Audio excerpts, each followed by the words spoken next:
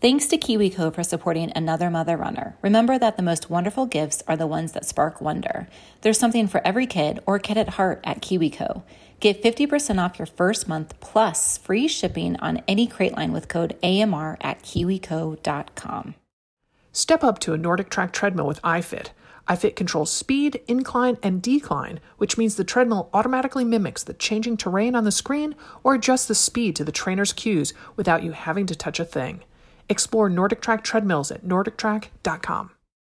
Make an investment in your health today and try the ultimate all-in-one wellness bundle to support your immunity, gut health, and energy by visiting athleticgreens.com/AMR. You'll receive up to a year's supply of liquid vitamin D for free with your first purchase.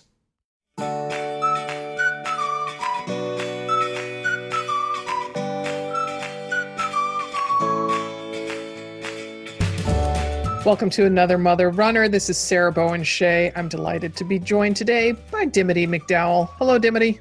Hello, hello. How are you doing? I am doing well. It's the rain has set in here in Portland, and hoping for some clear. 6 months to go. You'll be fine. Oh my goodness. So we're going to dispense with some of the usual chit chat today because I want you to talk some as a lead into our topic today, which is, as you know, Dim, it is epic for you accomplishments. So we're going to be talking later on with 3 different women who achieved things that were epic for them. It doesn't perhaps on paper might not be deemed like moonshot type epic, but it definitely was a big stretch for them. And it was prompted by a Facebook post from our first guest who said, "This morning I did literally the hardest thing I've ever done, the High Knob Hellbender 10K. And it was 6.4 miles with almost 2,200 feet of elevation." And she said that you can see 5 states from the top of the mountain. So that's from Kelly. We'll hear from Kelly a little bit later on. But I just got thinking, like, you know, that it doesn't need to, epic, it can be defined however you like it. And then, Dim, when I was telling you about it, you told me that the topic really resonated, and then I was reminded it very much harkens to mind your Ironman triathlon, your training and doing that race. Yeah. Well, the headline, I wrote a feature about it for Runner's World way back in the day, and the headline was "How to Be Epic." So that came up. But I remember writing this paragraph and about in that intro before I started talking about my race, and I said it's really about staying in your own lane, right? Because I mean, people can admire climbing Mount Kilimanjaro or climbing Mount Everest or doing an Ironman or doing, really what are like thought of as like universally hard things. But there's also this part of like, challenging yourself to just go a little bit outside your comfort zone. And for me back, in 2013, which feels like about 7 decades ago, not 7 years ago at this point, that was, I had always had my eye on an Ironman. And I, kind of had the drive to do an Ironman. I had the athleticism and the skill background to do it. So that was like for me, a perfect challenge. It was ideal. But I remember writing that, maybe in a decade, a 10K trail race will be my epic. I literally remember writing. You're prescient, Dimity.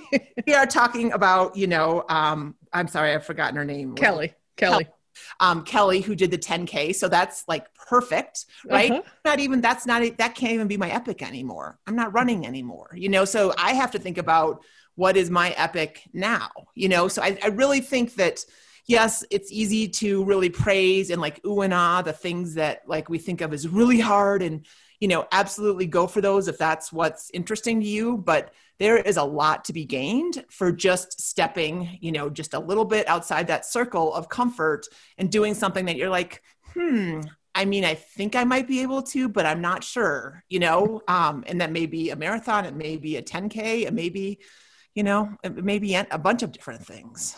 Yes, definitely. Sometimes for me, it is because I definitely have I'm not a thrill seeker by any means. And to me, the two are slightly tangential, epic and thrill seeking. And so, for me, to have gone swimming almost 2 weeks later than usual in the season, that was epic for me. That was a push. That was thrilling. I felt a glow and a sense of excitement for a couple days afterwards. That's and perfect.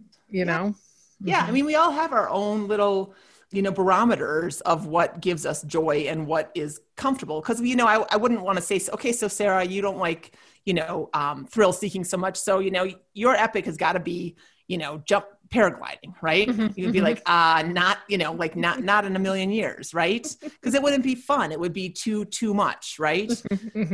So, finding something that's just like one tiny step or one, medium step outside of comfortable, there's just a lot to, there's a lot, especially as you get older, there's a lot to be gained there. Well, and I really feel, Dim, it's one of your guiding principles. Like I am the person who, I was training for marathon number 15 this year before it got postponed. And, to me, that's the challenge that I like to seek over and over again. And you are always striving and seeking out new challenges, new ways to push yourself, like the way you did the swim run a couple of years ago and the Grand Canyon. And so talk a little bit, I know you are eyeing augmenting your Grand Canyon experience perhaps next year. Talk about that a little bit. Yeah. Well, and that's, I think again, there's no right way, right? So like the idea of running 15 marathons, that to me sounds so, I'm just not wired that way, right? Yeah. But you're wired like I am. And so I think again, I really want people to give themselves grace when they listen to this episode. If you're like, okay, but I don't want to do the Grand Canyon, or I don't want to run a 10K trail race, well, so what do you want to do? Right. So, I mean, for me, I've always been I don't ever want to run the same race again. I always want a new experience. I mean, it's a little exhausting, to be honest with you, because I have no doubt, Dimity. Settle in and do it again. But that doesn't bring me that joy. That doesn't, feel epic to me. Banjo. Yeah. So what does Banjo find epic, And could catch a squirrel, that would be epic. But anyway, so to me, it's training, doing something different. It's not necessarily learning a new skill. I mean, I feel like I kind of rely on endurance for most of my adventures, right? Swimming and biking are a little bit more skill oriented than running and hiking, but they're, it's definitely got an endurance base to them. And I just like a new adventure. I mean, I just really, really enjoy trying something. It takes the pressure off too, because I mean, that is, I will say that's kind of, I don't know, a hack, or I don't know what the word would be, but I mean, the default is the first time you do something, you don't have any pressure about how it's going to go. Like swim, run. If I were to go back and do it again, I'd want to be faster. Right. So if I don't go back, then I don't have that pressure. It's this kind of sly way. And maybe it's a little bit of a, what's the word? I mean, I'm being a little bit, I'm not putting myself on the line very much. Like people, when I did Ironman, they were like, oh, I did very well for. You did. And I, I can't remember, I honestly can't remember what my time was. But I was like, okay, if I went a little bit faster, maybe I could take 20 minutes off my time if I had a good day, And I'm like, do I want to train again for 9 months for 20 minutes? No. So again, maybe somebody who's wired differently would come back and say, yeah, I want that 20 minutes. I want to feel what that feels like to go sub whatever. But to me, I'm like, oh no, I'd rather do something else. I would rather maybe do another triathlon, but do a half Ironman, which isn't as much of a commitment, and do it in a place that I've never done it. Dim, you're really showing your colors why our business has been around for 10 years. I have to say that you bring so much thought and clarity and insight and enthusiasm to all these different angles. I'm just really sitting here in awe of you, Dimity. So that makes me feel good after being my my work wife for 10 years. Well, thanks, Sarah. I mean, I appreciate it. And again, I admire you for doing 15 marathons. It's a different skill set, and that's why we complement each other. It's a different mentality. And, I think again, there's no wrong way as long as you're just, continuing to move forward. Yeah. And I would say these days, sometimes just moving forward is epic in and of itself. Great. I agree. Relentless forward motion. I know. Do you have anything before? I know we're going to welcome Kelly on in a minute, but do you have anything like brewing in you right now that feels epic? Just getting by feels kind of epic. So, well, I mean, just cranking up the engine. I sometimes feel like an old-fashioned motor car where you had to hop out and crank on the front of it, because, you know, hopefully Missoula Marathon will happen next June. And so I will once again do heart and soul training for that. You know, I did a lot of that program, so I know I did level 2, so I know the challenges that await me. Do we need a level 3 to make it epic for you? Oh, that's funny. My goodness, maybe we should start naming some of our Train Like a Mother Club programs Epic. Epic, exactly. Well, that's good. I mean, that's definitely you know, because that's unfinished business you have, you know. It is. Yeah. We should say just briefly that unfortunately the race director Tony, and I didn't know his last name. Yeah, so sad. Tony died. I thought you're always so clutch with the last names. Banovich. Tony Banovich. He died unfortunately, like a couple weeks ago? He died last month. He knew he had heart problems, and I had learned, Dim, from our friends at BibRave, that Tony had gone to move down to Arizona with his wife to be at the Mayo Clinic down there and he was on the list for a heart transplant. Oh, wow. Oh, I didn't realize that. Okay. Mm-hmm. Yeah. So, so he died peacefully in his sleep, as I understand it. And that, Run Wild, Missoula will certainly, they miss him very much. And I mean, the BibRave people and I had a good cry over some beers. I mean, it just really hit me hard, that death. I only met Tony in 2019 at the Running USA. No, not Running USA. The running event, that trade show. And he just had such wonderful energy and so welcoming to us, Tim, you know, that he reached out to us to have us be the headline speakers there. And he was just so enthusiastic. And then when they did have to, you know, decide to postpone it for a year, he's like, will you come back? I'm like, of course we'll come back. We're so looking forward to it.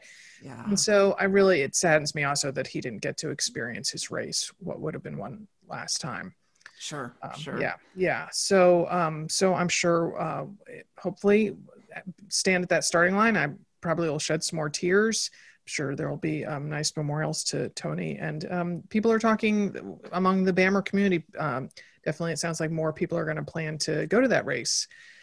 Now I've heard from a couple people. They're like, "Oh, I'm thinking about signing up." I'm like, "Do it." Yeah. Mm-hmm. All right. Yeah. Should we dive into Kelly? I don't want to you down before we get up. Yes. Well, we will have the first of our epic undertakers. They will join us after this break. Stay with us. It's hard to believe that Thanksgiving is in a few short weeks, which means that the holiday gift hustle is about to begin. I don't know about your kids, but mine have already started their wish list, and there are very few educational toys on there, which is why I am getting them a subscription to KiwiCo next year. They loved the crates they received the past few months, so I just know they will be thrilled when their next crate arrives in January. While I know the holidays will look very different this year with more time spent at home, I know my girls will love the hands-on science and art projects that spark their curiosity and hopefully negate some of the screen time they've logged in 2020. I love watching their eyes light up as they put together their creations, all by themselves, and gain confidence as they see what they were able to accomplish. And we won't remind them that they're actually learning while they do it. KiwiCo crates not only keep them busy, but they ignite an imagination in each of them that has been dimmed in 2020. It gives them the confidence to start and finish a project on their own and learn high-quality engineering, science, and art projects at the same time. KiwiCo is redefining learning with hands-on projects that build confidence, creativity, and critical thinking skills. There's something for every kid or kid at heart at KiwiCo. Get 50% off your first month plus free shipping on any crate line with code AMR at kiwico.com. That's 50% off your first month at kiwico.com, promo code AMR. Some technology I can give or take. Our washer and dryer are 2 decades old. I think I have an iPhone 8. But when it comes to treadmills, newer is beyond nifty. NordicTrack treadmills with iFit interactive connected technology are life-changing. With a huge touchscreen, iFit transports you to an energetic studio workout class or stunning locations filmed in amazingly more than 40 countries across all 7 continents. iFit offers up thousands of on-demand workouts from walking and hiking excursions up to speed-building intervals and everything in between. There are even yoga, boot camp, and cross-training sessions that have you hopping off the treadmill. New Zealand, Egypt, Patagonia, Easter Island, these are just some of the far-flung locales you can virtually visit via NordicTrack treadmill with iFit. With a wide, high-definition touchscreen, you will almost think you are running in those places. I still practically feel like I have run in a waterfall in Lakefield National Park in Croatia, thanks to my last session on a NordicTrack treadmill with iFit. I'm eagerly waiting delivery of my own treadmill, and oh, the places I'll go. The technology is equally impressive. When the terrain on the screen climbs, the treadmill automatically raises. When the trail levels out, so does the well-cushioned tread. The speed adjusts all on its own. After hitting start, you let the treadmill make all the adjustments, no pushing buttons. If your motivation is fired up by competition, do one of the studio classes, even a live one, so you can see your stats on a leaderboard against other workout warriors. The possibilities are endless. To see what I'm talking about, head to NordicTrack.com. That's NordicTrack.com. See where you can go with a NordicTrack treadmill with iFit. With as many as 75 vitamins, minerals, and whole food source ingredients, you'd be hard-pressed to find a more nutrient-dense formula than Athletic Greens. It has so many things, I literally need to pause to take a deep breath before detailing them. Athletic Greens packs a multivitamin, multi-mineral, greens complex, probiotic, prebiotic for gut health, and immunity formula, digestive enzymes, adaptogens, and more. Whew! There's no need for multiple pills or complex routines, so filling the nutritional gaps in your diet is as easy as one simple scoop. Athletic Greens is delivered in an absorbable green powder. I really like the clean, green taste that, to me, has notes of chocolate from the cocoa extract in it. Here's how I take Athletic Greens. First thing every morning, I mix a scoop of Athletic Greens with water and a few ice cubes in it. Then I drink it before my hour-long runs because it gives me a little more in my stomach than just water. Gone is my internal debate whether to eat a little something before a weekday run or not. Plus, my steps feel lighter and a bit easier. So if you're looking to upgrade your multivitamin or take one nutritional formula that's going to help you cover all your daily nutritional bases, consider Athletic Greens. Make an investment in your health today and try the ultimate all-in-one wellness bundle and support your immunity, gut health, and energy by visiting athleticgreens.com/AMR. As a special gift to our listeners, you'll receive up to a year's supply of liquid vitamin D for free with your first purchase. Again, that's athleticgreens.com/AMR. athleticgreens.com/AMR. The woman who kicked this epic party off is Kelly Sherritt. She is a Virginia mother runner of 2 boys. She is a 5th grade teacher, and she is joining us from her classroom, we understand. So welcome, Kelly. Hi. Glad to be here. Yeah, glad to have you. Thanks for making time on a Friday afternoon, Kelly. So tell us a little bit about your running background. Growing up, I come from a very athletic family. My dad, my older brothers, played every sport available in school. And I tried. It just wasn't my thing. I ended up playing softball and was a cheerleader. And I was also one of those that did everything I could to get out of running in school. And in 2014, I believe it was, some friends of mine put on a 5K on Thanksgiving morning as kind of like a fundraiser to buy Christmas presents for underprivileged children in our area. So, I kind of signed up for it just as a favor for them. And it was a disaster. I said running was not for me.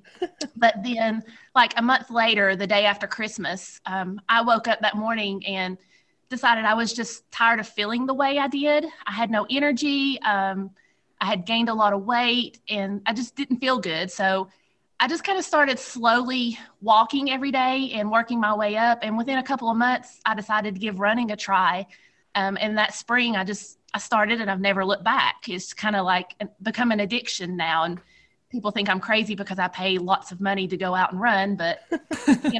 it's it's my thing now. Awesome. Well, and what kind of races do you like to do? What kind of races do you like to pay a lot of money to? I do mostly 5Ks around here. There's not many 10Ks around here. That's my favorite distance. I feel like with a 5K, I'm just kind of getting started. But there's not many 10Ks around here. There's a few. There are several halves. Normally, if it wasn't 2020, there would be a lot of halves in my area. I do live like smack dab in the middle of the Appalachian Mountains here, and I'm like as far west in Virginia as you can get, down in the tip next to Kentucky and Tennessee. So I actually have to drive into other states a lot to find races.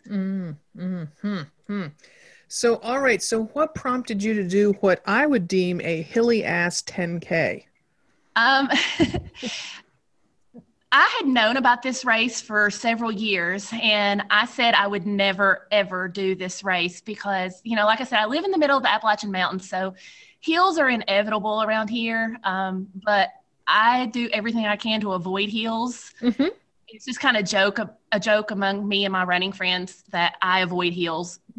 And then this particular race, went up to the top of a mountain, and it's about 2,200 feet in elevation. At the top of this mountain, if the skies are clear, you can see into 5 states from the top of this mountain. Which 5 states is that, please? Virginia, Kentucky, Tennessee, North Carolina, and West Virginia. Wow. Okay. And so some friends of mine had signed up to do it, and they were like, come on, Kelly, do it. And I said, no, absolutely not. I am not running up a mountain. And they're like, yeah, come on, we'll just all do it together. And I was like, okay. Anytime there's a shirt and a medal involved, I guess I'll attempt it. So we started on this race, and I was under the impression that we were all just going to kind of walk it together and have fun. Well, all of my friends took off from the very beginning. Bugger. Yeah. So I ran as far as I could, and then there was actually about a mile and a half through the town before you got to the foot of the mountain. So I ran, to the foot of the mountain. Then I said, there's just no way I can run up this mountain. So I did the best I could. It took me over 2 hours to reach the top of this mountain. And, by the time I finished, all my friends had been finished for a while. And when I got to the very last turn and the very last hill, they came down and finished it with me again. And so they were all laughing, like, come on, you can finish out strong. And I said, I hate every one of you right now. Don't talk to me. But, it's one of those things, like I said, I would never, ever do it. Will I do it again next year? Probably not. My friends are like, oh, yeah, you'll be right here with us. I said, no, it's a one and done for me. I'm glad I can say I did it, but it's probably not something I would attempt again. Well, and let's point out again, it was called the High Knob Hellbender 10K. Yes. 6.4 miles, so longer than a 10K, 2,200 feet of elevation. So that is almost a mile and a half of climbing. So that is a lot. I mean, it's hard to sometimes figure out, like, if a race has it's hard to know what 2,200 feet is, but 2,200 feet over 6 miles, you're pretty much climbing the whole time, right? Yes, and there were a lot of hairpin turns, very steep. Just when you thought that you were going to get near the top, there was another hill coming. That is true. And you're just like, I did the Pikes Peak ascent once, which is going to the top of Pikes Peak. And the problem was with that is that, you're towards the top. It's, pretty thin air, so it's hard to breathe anyway. And so, but sound travels really well in thin air. So they had those, what were those horns from like World Cup soccer? Vivazula or Vizulas? I don't know. Alex can chime in if he knows the answer. Yeah. Okay, he doesn't know. Anyway, they were playing those at the top, right? So I'm like, oh, I'm going to be there, and you can kind of see them out of the corner of your eye. Oh no, it's like 35 minutes I'm going to be there, so that Kelly idea that like, yeah, you're there, but you're not, it definitely can play with you. Well, so talk about your training. Did you kind of just go into this and go for it, or did you do some hill work? You said you have a lot of hills. Like, did you think about it any differently training wise? No, not really, because actually signing up for the race was kind of like a spur of the moment thing. I had been following the training plan for the Love Your Run. I did both the Love the Run You're With and the 2.0 version. Great. I had been following those training plans because I'd actually been working towards some other running goals. I turned 40 earlier this year. So I had set pre-COVID, I had set a goal to run 40 races this year. And so when COVID hit and all the races started shutting down, I had to do some refiguring. And so when the Love the Run series popped up, I thought, oh, well, that's a great way to knock out several races towards my goal. Nice. You're welcome. Thank you. So I had actually been following that training plan some. If I could go back and do it again, I would have done more hill work because a lot of people, you tell them, I know that hill work, it will really help when running on flat land. And I know that's true, but it's just that intimidation of going up the hill, especially in our area. But yeah. So what was your mindset going into the race? I mean, were you fretting about it? Were you, hammering it out with your friends over and over and over? Or were you just kind of like, yep, that'll happen tomorrow. I'll get there when I get there. Yeah, that was kind of the mindset I had. When we got there that morning, we were all just kind of standing around in the parking lot, stretching, warming up a little bit. And I thought, okay, I'm going to do this. And I did not imagine that it would be as strenuous as it was. I kind of just took it step by step. And I said, that was what I was going to do. I was going to take it step by step. One moment I would be ready to quit.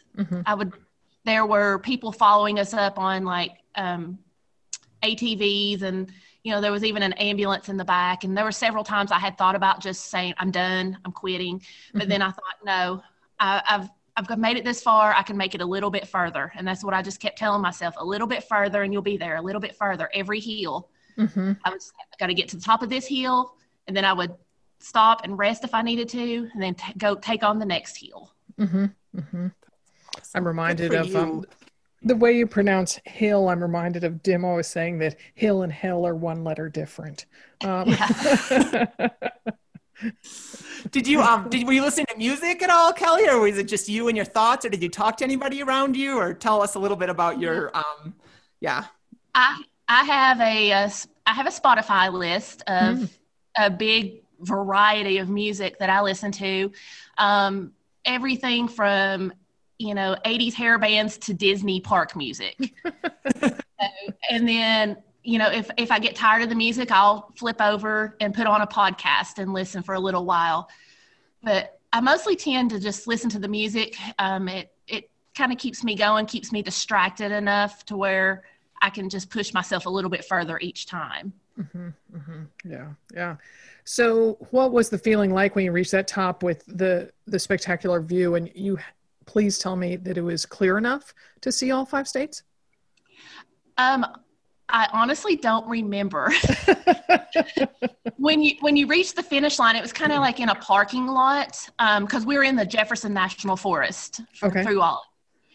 So when you reach that parking lot, there was actually another walkway to go on up to the lookout tower to where you could see. But I was just so tired and over it that I didn't walk on up to the tower that day. I keep saying that I'm going to drive back up there one day with my medal and take some pictures. I just haven't done it yet. But it was, when I got up that morning, it was about 35 degrees when I left my house that morning. So I was expecting it to be cold, but it was an hour drive to the race. And by the time I got there and got checked in and we got ready to start, the temperature had actually went up about 15 degrees.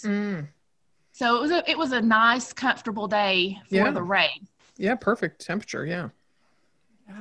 Well, so let's talk a little bit. Okay. So you didn't climb the tower, which is okay. But after you kind of caught your breath and maybe your legs stopped shaking, or maybe it's just me that legs shake after I climb and climb and climb. How did you feel, Kelly? And how did you feel immediately and then the next couple of days after? Immediately after, I felt like, okay, I did this. It was like there was that high going, hey, I did this, but at the same time, it's like kind of just like, oh, hey, another race I can check off, A lot of my friends were more amazed and proud of me than I was of myself, because, you know, all my coworkers here at the school, they're like, oh, I can't believe you run on flat land, much less up to High Knob, because it's just it's a popular spot in our area. I guess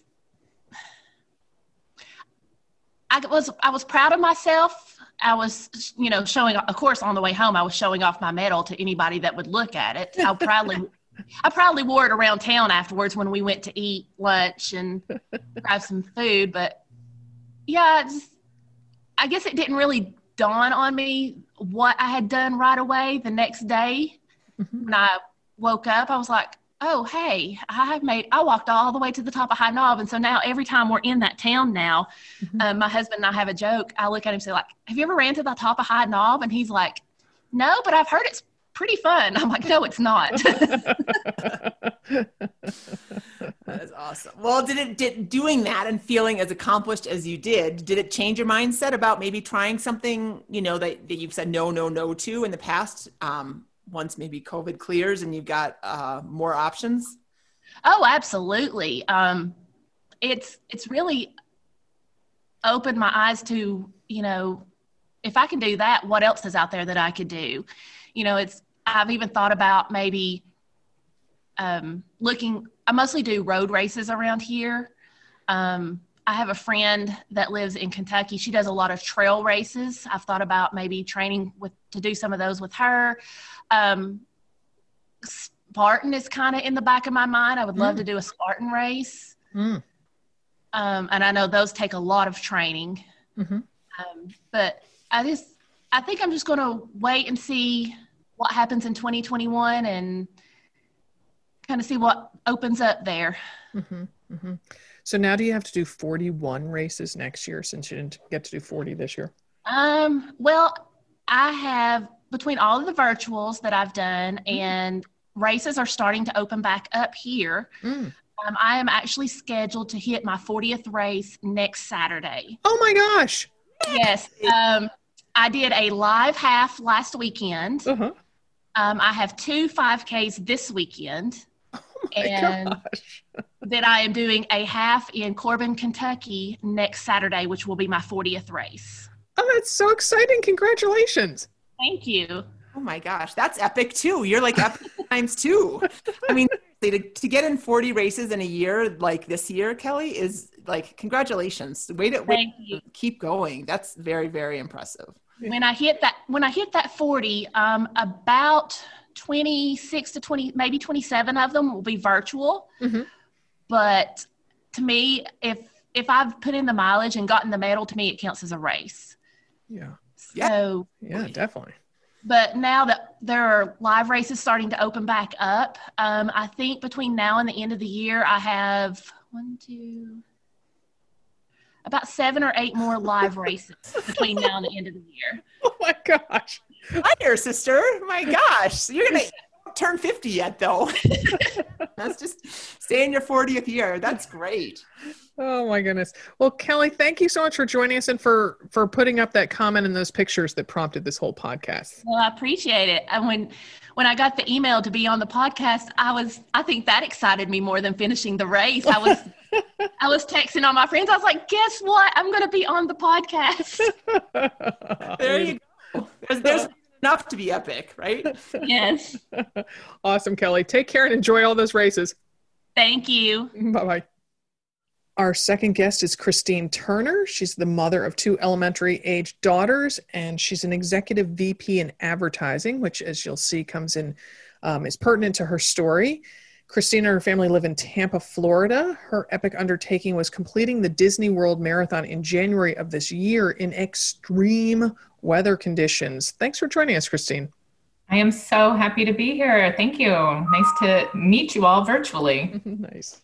There you go. So, Christine, you have been a runner, it sounds like, for 2 decades. How did you get started, and what kind of races do you typically like to do? Right. Well, it's varied. It's progressed. I came out of college like many, and I've heard a lot of women on the podcast in the same way, and not really having paid a lot of attention to my fitness. So I got into running as kind of a low barrier thing and started doing more 5Ks. And then I remember pushing myself to my first 15K and stayed there for a while. And, I had my children a little later in life. I was advanced maternal age for both of them and was pregnant when I turned 40.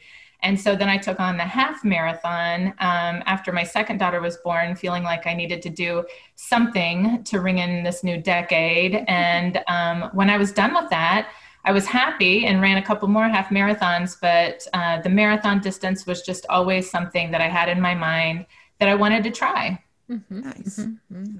So before we get to the day of details of the race, you need to tell us, please, about your two bigger motivations for doing a marathon. And I know that one involves your extended family and the other some work associates.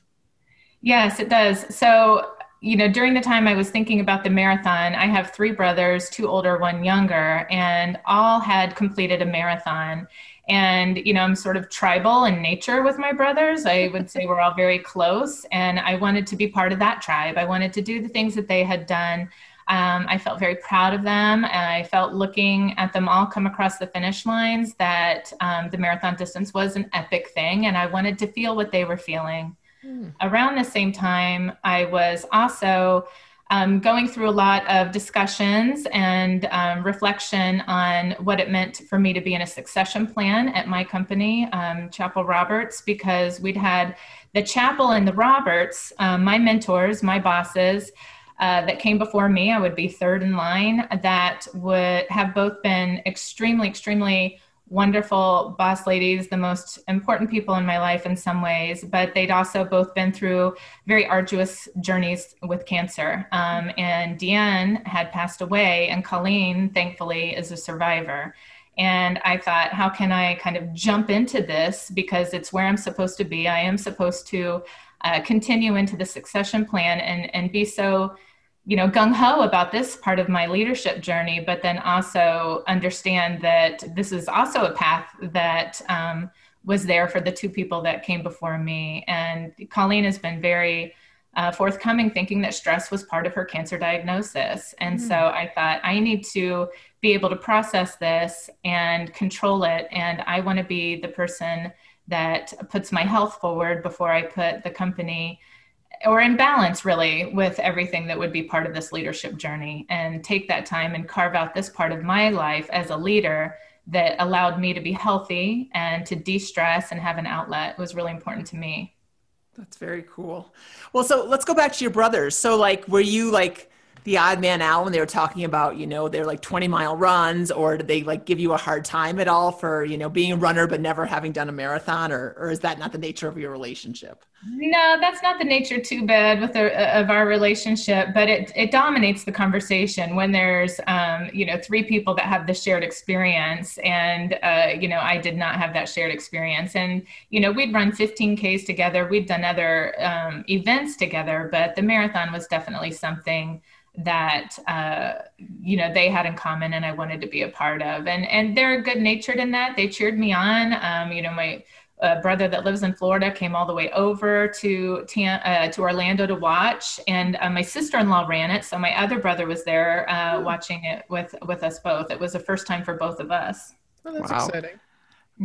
I got to just point that out. You're but it comes up in conversation and all that. And I'm like, wait, marathons, runners talking about marathons coming up in conversation? No idea what you're talking about. Oh my gosh, I know. All the time. I think my dad has the patience of a saint, because that was our holiday discussion. And then when I joined the club, it really, really took over.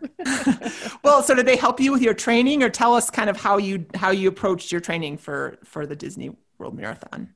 So, when I'd done my half marathons, I honestly downloaded a training plan from Pinterest, which is kind of funny looking back. But for the marathon, I knew I needed somebody that I could bond with, and somebody I wouldn't have to feel guilty about texting. So I hired the world's best running coach in Maria Williams. And, it's so funny. My relationship with her is so important to me throughout all those months. I didn't cry when I completed the marathon until I talked to her, but she helped me, and she gave me weekly plans, and she believed in me and cheered me on and said, yes, even though you feel like you're struggling with a 5K in July, by January, you'll be killing this marathon.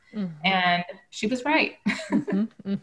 That progression thing is a beautiful thing.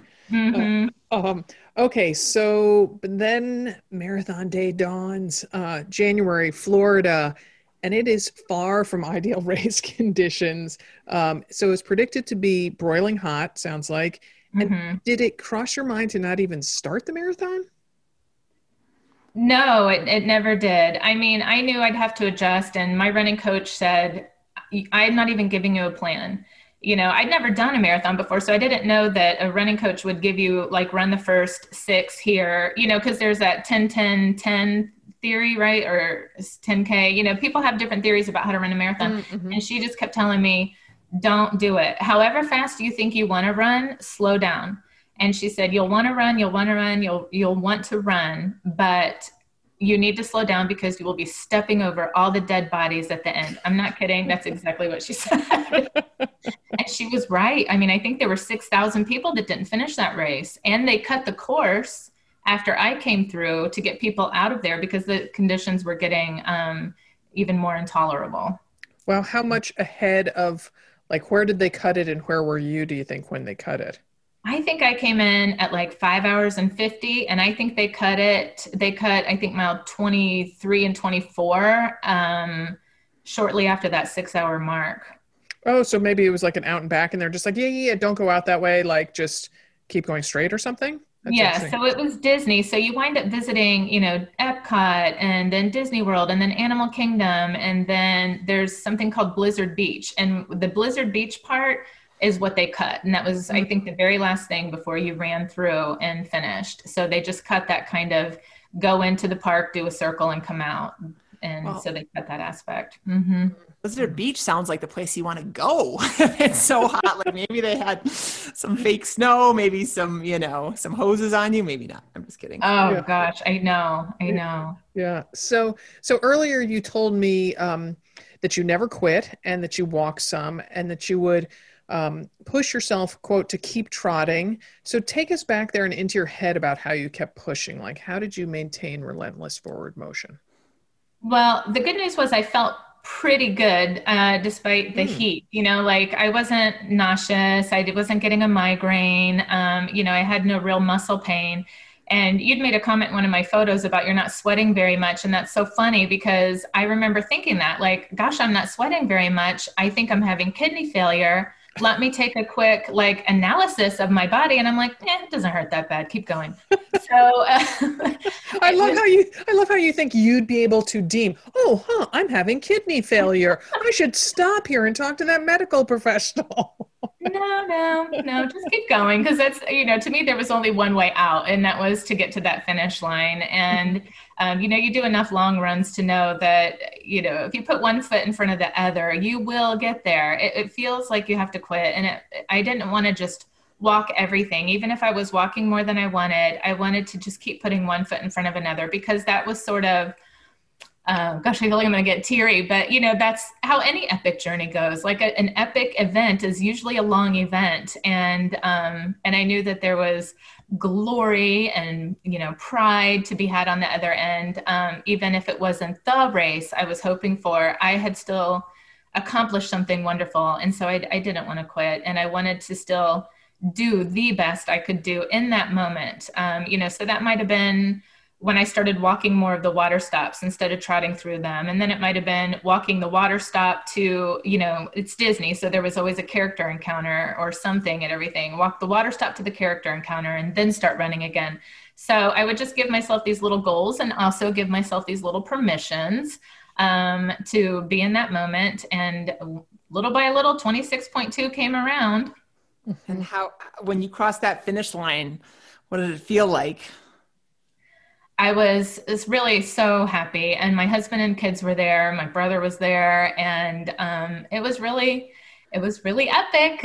You know, it felt like, I can't believe I did this. I can't believe that something that has been in my head, in the back of my head for years, and you know, has been this journey was fulfilled, and I felt really happy. And then I immediately started thinking about how I was going to sign up for another one out of state so I could see what it really was supposed to feel like. A little bit more northern, maybe. Oh, our running group was immediately talking about doing the, the two cities, Minneapolis, St. Paul. Did I want to go? And I was like, heck yes, I am going to this. I am going to run a race in October in Minnesota. Sounds like I will for sure have the weather I want. Oh, and such a beautiful race. You know, that we would have been there. We would have met you in person. Yeah. So I have to ask, famous person, a famous athlete finished just 30 minutes ahead of you. Tell us that. So it's so funny, I'm not trying to take anything away from Tiki Barber. How could I? He, is a renowned National Football League star and wonderful athlete. But I was looking through the article, I think later that day, about the marathon and who'd run it, and their celebrity and an endorser, one of them at least anyway, was Tiki Barber, who was, for those that might not know, New York Giants, wonderful football player. And it was his 13th marathon. Wow. And he finished in that 5-hour window too. And I knew I wasn't going to be a 10-minute miler, but I was hoping to get just inside, or right around that 5-hour mark. So I was honestly feeling a little defeated too. I was happy to have finished, but I felt like I could have had a better marathon in some different situations. Yeah. And so I'm reading this article about Tiki Barber, who has been paid millions and millions and millions of dollars for his athletic ability. And he only finished 30 minutes faster than I did, who has, I've never, let me just say, been paid a cent, a hot penny for anything that had to do with my athletic abilities. So yeah, that really put things into perspective to me, that said, this was a really hard race. This wasn't just because it was your first time, and it isn't because this isn't your event. This was a hard race. Yes. Yes, quantifiably hard race. Yes, definitely. So for people that are going into a race where the conditions aren't ideal, maybe it's heat, that's definitely the trend that we're seeing. Or maybe it's, snowing, raining, windy, whatever. Kind of just, do you have any advice for them to kind of adjust their expectations? And I mean, I know your coach told you not to worry about your times, but it's hard because of course you visualize your race day for so long through training, and you get there and you're like, oh wait, this isn't what I wanted it to feel like. How do you kind of justify those two things or reconcile those two things? Sure. I think number one, you have to know what you can control. I couldn't control the weather. I certainly couldn't, as much as I would have hoped for better conditions. This was the hand I was dealt. So I had two choices, try to adjust.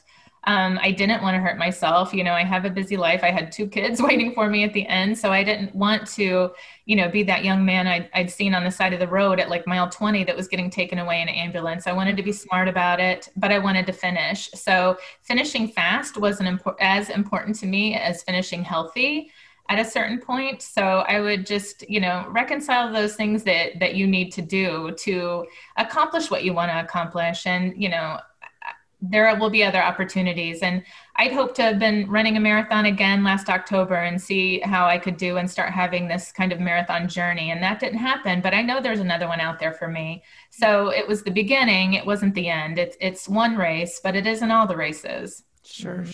So do you have something up on your race calendar next? Or we just talked to Kelly. She's got some things brewing. What about yourself? Are things live in Florida or not so much yet? Well, our sort of in Tampa here, I don't know if you all have ever, I know you weren't there last year at the Gasparilla Distance Classic. It's our kind of hometown big race. It used to be a marathon. Now it's a half marathon. It's a 10K. They have a lot of races, but half marathon is the big distance. And they've announced in the last 2 weeks that they're going to be live.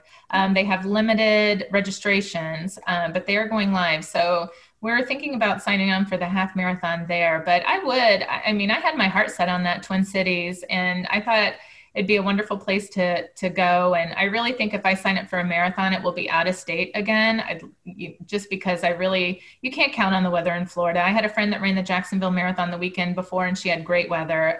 Fast forward a week, and I've got basically dead of summer with a high dew point and all those things. So I would like to, try again for the Twin Cities. And the reason I did the Disney Marathon in the first place is because my sister-in-law and I kept trying to enter the raffle for the New York City Marathon, and we were never chosen or picked. And so we thought, we're going to have to just take one here and get this under our belt while it's hot.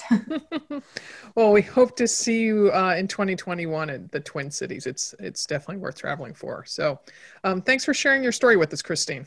I would do it. Thank you all for having me so much. Thank you. It's been a lot of fun. I was telling Sarah via email that I don't have a best running friend, but it was you two. It was you two in all those training runs. I would start my first hour when you're starting in that 4 o'clock time frame. You need somebody. You can't necessarily always lean in right to Beyonce. So you all would warm me up and keep me company that first hour, and then I'd listen to music for the rest. So I don't think I've done it without you either. Oh, you're very sweet. You hear that, Tim? We're a warm-up back to Beyonce. We're not quite Beyonce, but we're yeah. Not a bad gig. It is. We'll take it. Thank you, Christine. Thank you. Our final epic undertaker is Christy Magnuski. She lives in Spartanburg, South Carolina. We have a bunch of people south of the Mason-Dixon line today. Christy is a former professional teacher, now filling that same educational role for her 2 school-age kiddos. And her epic achievement was her first ultramarathon, which we need to add the caveat she did on just 2 weeks' notice. So welcome, Christy. You studette you. Thanks so much for having me. I'm excited about this. We're excited to have you. I'm excited to hear about an ultra in 2 weeks' notice. So you've been a runner since middle school. So tell us a little bit how your running has evolved over the years. Okay, so I was always the kid who was like not good at volleyball, not good at basketball. I didn't have the hand-eye coordination and quick reflexes and stuff. And then we got to running the mile in PE in like 7th grade. And I did pretty well in it. And I thought, oh my gosh, there's a sport where like all you have to do is just keep running. Like I can do that. And so I went from there and ran track and cross country in high school and through college. And since then I've just been running, for exercise and stress relief and that kind of thing. But it definitely started with the mile in PE. So you're like one of the first people that has enjoyed the mile in PE. That's great. I know. So do you like to race, Christy, or are you more of a, clear your head kind of runner? A little bit of both. Racing kind of comes and goes. I tend to get motivated by friends who say like, hey, we're doing this race. Do you want to do this? That kind of thing. Mm-hmm. I checked off some races years ago. Like I had marathon kind of on my to-do list before I had kids. So that motivated me to do that one. But otherwise, I tend to be a pretty thrifty person. So when I see like that a 5K is $30, I'm like, I'm not going to pay $30 to run 3 miles. But one of the races I'm signed up for right now was like a beer and brew 5K series that was $13 for all 4 of them. And I'm like, yeah, I'll run a bunch of 5Ks for $13 and maybe get some beer. Yeah, exactly. So, so kind of a mix. I run for sanity and stress relief, but I enjoy racing when there's a good race to be had. Yeah. So, Christy, it sounds like you had a very different goals outlined for 2020 instead of an ultra marathon. You told me yoga, strength training, and maybe running a faster 5K. How did that morph into an ultra? Right. So, in 2019, I had done a couple triathlons, and I sort of burnt myself out on training and having a big training plan to do, day after day, week after week of I've got to do these things to get ready for this race. And so I felt a little burnt out on that, and I didn't have any particular event that I wanted to accomplish next kind of thing. And so, like you said, I had sort of decided that doing my favorite yoga class once a week at the Y and trying some more strength training was going to be sort of be my focus. But then again, there was also that really good deal on the 5K series. So I thought, well, I'll sign up for that, and that will keep me running, enough to be ready for those, even if it meant running maybe only once a week or something like that. I just really wanted to sort of take my time to run when I felt like running and not because a training plan said I had to. Mm-hmm. And so, yeah, my goals were just to kind of keep moving and focus on yoga for being calm and like I said, the strength training and stuff. So an ultra marathon was definitely not on my list. It's been 10 years since I ran a marathon even, and I haven't felt the desire to do one of those again. It was a good experience, but I feel like I kind of checked it off the list. So an ultra marathon was not on my list at all, but a friend in our local running community had posted to our Facebook group saying, hey, you know, what's the plan for this race that we're all doing in a few weeks? It was called The Longest Day. And I thought, well, I haven't even heard of that. What is this event? And it was 2 weeks away at that point. They were literally getting like their last minute details of like who's bringing tents and who's bringing, you know, snacks and whatever. And I looked at the description of the race and just thought it sounded so cool. It was unlike anything I'd ever heard of before. And so 2 weeks before it, I registered and was like, well, let's give this a shot. It was nothing, right? Yeah. Well, so tell us about the ultra. So it was a looped course, right? You want to tell us about that? Yes. So I will say that if it was anything else, if it was like 15 miles out and back, there was no way I would have even tried. Like, I knew that I wasn't in a position to do anything like that. I didn't know enough about how to carry fuel or any of that kind of thing. So the fact that this course, it was a 2-mile loops around a farm, and it started at like 6 a.m. or 5:30 a.m, something like that. And I knew that after every 2 miles, I'd be back at my tent where I'd have fuel and clean clothes and whatever I might need. And I could decide again whether I felt like doing another 2 miles. And so that sort of took the mental edge off of like how daunting it might be to think about doing a 50K. But yeah, it was 2 miles around a farm. Parts of it were hilly trails. Parts of it were grass fields out in the sun. Yeah, I don't remember what we were talking about. I'm sorry. The race itself, the course. It felt very doable, right? The loop felt very doable because it didn't, like you said, you couldn't want to go a 15-mile out and back. Right. Yeah. The fact that it was a 2-mile loop made it feel more doable in that, yeah, I wouldn't be stranded miles and miles out of town or something like that. And originally when I signed up, I thought, oh, well, you know, maybe I'll go do 10 miles or maybe 12 miles or something, you know, if nothing else, it's a day out of the house. At that point, we were 3 months into the coronavirus thing, and I'd been at home with my family, my kids, as much as I love them. I'd been at home with them 24/7 for months. And I was like, you know, I'll go do this thing and it'll give me an excuse to get out of the house. And, you know, maybe I'll do 10 miles. And sure. And in the days leading up to the race, as I was reading more on the website, I read that anything less than 50K was a DNF, a did not finish. And I was like, oh, well, that changes this whole thing, because that's not my personality. I've never gotten a DNF, and I wasn't going to get one now, I hoped, you know. Sure. Well, and so talk a little bit about that DNF threshold. I mean, did that add pressure to you? Because you're like, oh, now I'm not just dropping out after maybe 5 laps. I've got to go 16 if I want to, meet my standards of what is acceptable to me.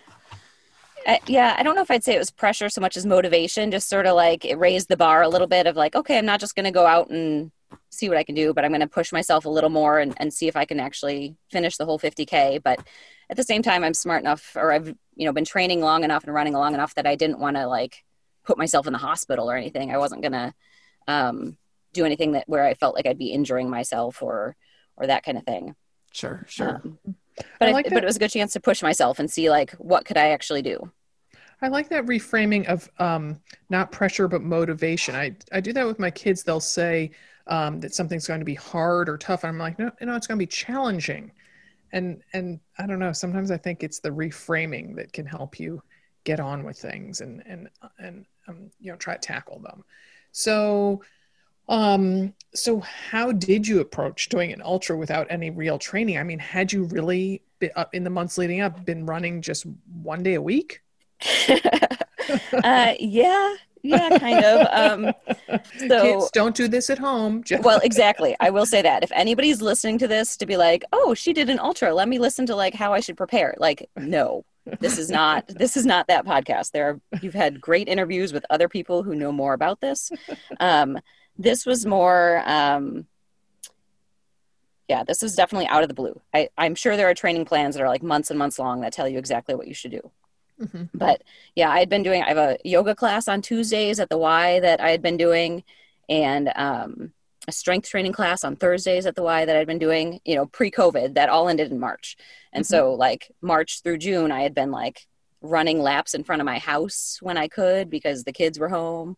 I would, go for a walk around the neighborhood and that kind of stuff. I was doing some strength training stuff like squats and push-ups while my kids were on the computer in their Zoom classes and stuff. Like, what can I do to work out and not interrupt what they're doing while I supervise, So Yeah. it was, I'd been active, but I had definitely not been running high mileage or anything like that. And with 2 weeks until the event, there was not a chance that I was going to accomplish that. Like, Yeah. people were tapering as they should. And so my main concern was it was June in South Carolina. And I grew up in Michigan. And so I've lived here like a dozen years now, but the summer is still just miserable to me.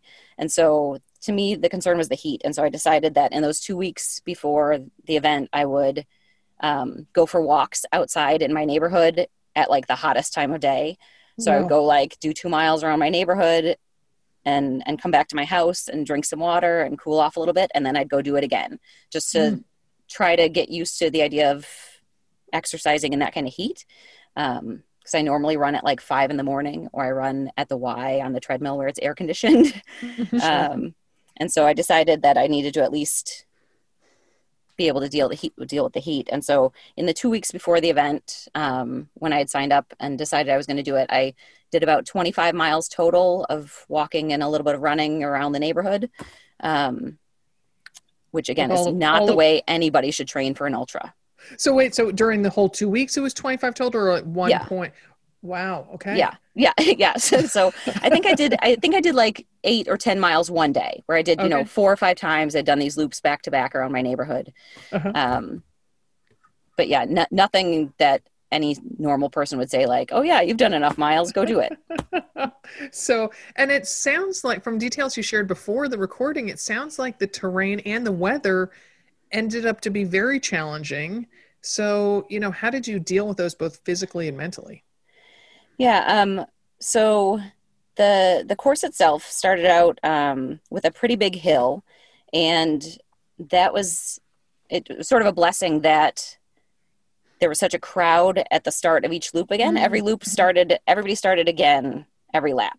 So it wasn't a matter of people spreading out over the course. And so every time we went up this hill, we were kind of in this big group again, which made it a really good excuse to walk up the big hill every time. Was helpful.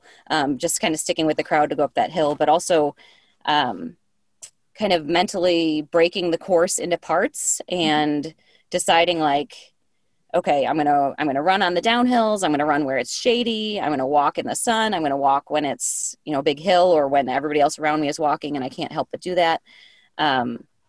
Early on in the day, it was a really nice temperature. Like I said, the race started at about 6 a.m, so it was cool and shady and all that early in the day. But later around, say, noon, 1, 2 o'clock, when it's full on sun, it's South Carolina in the summer, it was getting really hot. And I'll admit, like around, say, mile 20 or so, it was just hot and miserable. And I just kept thinking like, okay, well, I'll finish this lap. And every lap you had 1 minute less to do it. I probably should have mentioned that before. Yeah. But so the first lap you had 45 minutes, the next lap you had 44 minutes and so on. And so I kept thinking like, well, every lap that I can finish, good. I guess I'll keep going until I don't finish in the amount of time. That was kind of my new goal was, maybe I wouldn't get the whole 50K, but I would do every lap that I could in the allotted time. And if I didn't make the cutoff, then that would be the end. But around mile 20 or so, it was just getting really hot. And I kept thinking like, well, I'll just walk as much as I have to and just keep seeing if I make that cutoff time. And I was able to do that. And it's hard to remember all the details at this point, but at some point it started getting cloudy and it was clear that a rainstorm was coming. And generally that's not ideal, but it cooled things off a lot. Yeah. So again, having grown up in Michigan, the cool, cloudy, rainy, I was like, oh, this is my jam. Like everyone else is like, oh, it's raining, it's cooling off. And I was like, this is perfect. This is amazing. And so that kind of refreshed me to be cooled off. It did make the course muddy because there were trails through the woods and things like that. And at that point it became more a matter of running where I felt there was enough grip to be able to keep running, and walking where it was like you're slogging through the mud, or if you try running here, you might slip and get hurt, that kind of thing. But it broke it up sort of mentally to keep looking at the terrain and deciding, well, how am I going to do this, or where am I going to run, or that kind of thing. Nice. Well, and you told Sarah before this recording that the ultra made you fall back in love with running. So doing something epic like that got you going again, like kind of revved your engine. Tell us about that. Yeah. So like I said, I'd kind of burnt out on training plans and some of that kind of stuff, and had taken a break from running. And this event was sort of a combination of so many of the things that I had done over the years. Like the running lap after lap after lap was very much like track in high school. And the running on trails kind of reminded me of cross country, and I hadn't run trails in a long, long time. And, so it sort of reminded me of what I liked about that when I had been younger. It gave me a chance to see again, like what I was capable of, and like how pushing myself and trying to do something that I wasn't sure if I could do it was sort of really fulfilling. And so all those kind of different aspects of it made me realize what I had liked about running for all those years. And again, kind of made me feel like I fell in love with it again. It made me excited to sign up for a few more races and kind of get back into focusing on running, rather than it just being like, oh, once a week I'll throw that in to stay in shape and to, get your beer. Yeah, exactly. Awesome. So I gotta say, listening to you talk about it and thinking about how little prep ahead of time you had, it makes my legs hurt. Like, weren't your quads like just killing you? Weren't your feet covered in blisters? Like, I just can't imagine that you weren't in a world of hurt. Well,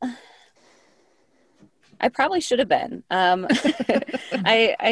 I used odds and ends of things that I had learned over the years. Like I had Glide everywhere, Body Glide, to prevent blisters between all my toes and all the hot spots where my sports bra might bother me.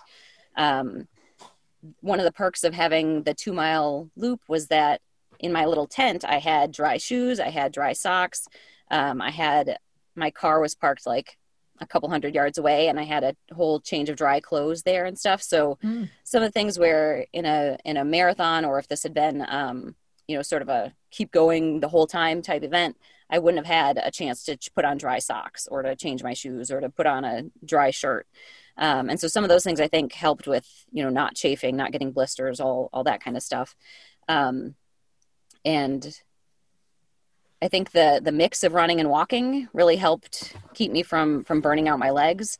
And I will say that was one thing I hadn't known about ultra races, or maybe it was just this particular race, but I was really surprised by how many people had walking as part of their strategy. Like lots and lots of people were walking a significant portion of the race, including the guys who, like, when I look at them, I think they must be the 16-minute 5K kind of people. People who I would think would just be blasting through this whole race had it as a strategy to, walk early on or walk parts of it, walk the uphills, that kind of thing, to just keep going. And so I think that helped me seeing that, like, if my strategy included a lot of walking, knowing that I wasn't alone in that. You're spot on. That's great. Well, and so now you have another ultra on your calendar for January, which is 3 months away. What race are you going to do? And are you going to be training for it? And I just got to say, we have ultra programs with a brand new ultra coach in the Train Like a Mother Club. Christy, if you want, something a little bit more than, 2 mile walks around your neighborhood. Yes. I will be approaching this one a little differently. So the race in January is called the Snowbird. It's a similar style event. It's organized by the same group called Upstate Ultras, and it's a 2.6 mile loop this time, part trail, part pavement. But again, kind of the idea of I don't have to try to figure out how to haul everything or to have some fueling team meet me or anything like that. Like, I'll be back at my little stuff, my little tent every few miles. And I've at this point, I've been training for these 5K races that I mentioned. I've got a 10 miler in a couple weeks. And then I've printed out sort of a marathon training plan that I'll kind of vaguely keep an eye on.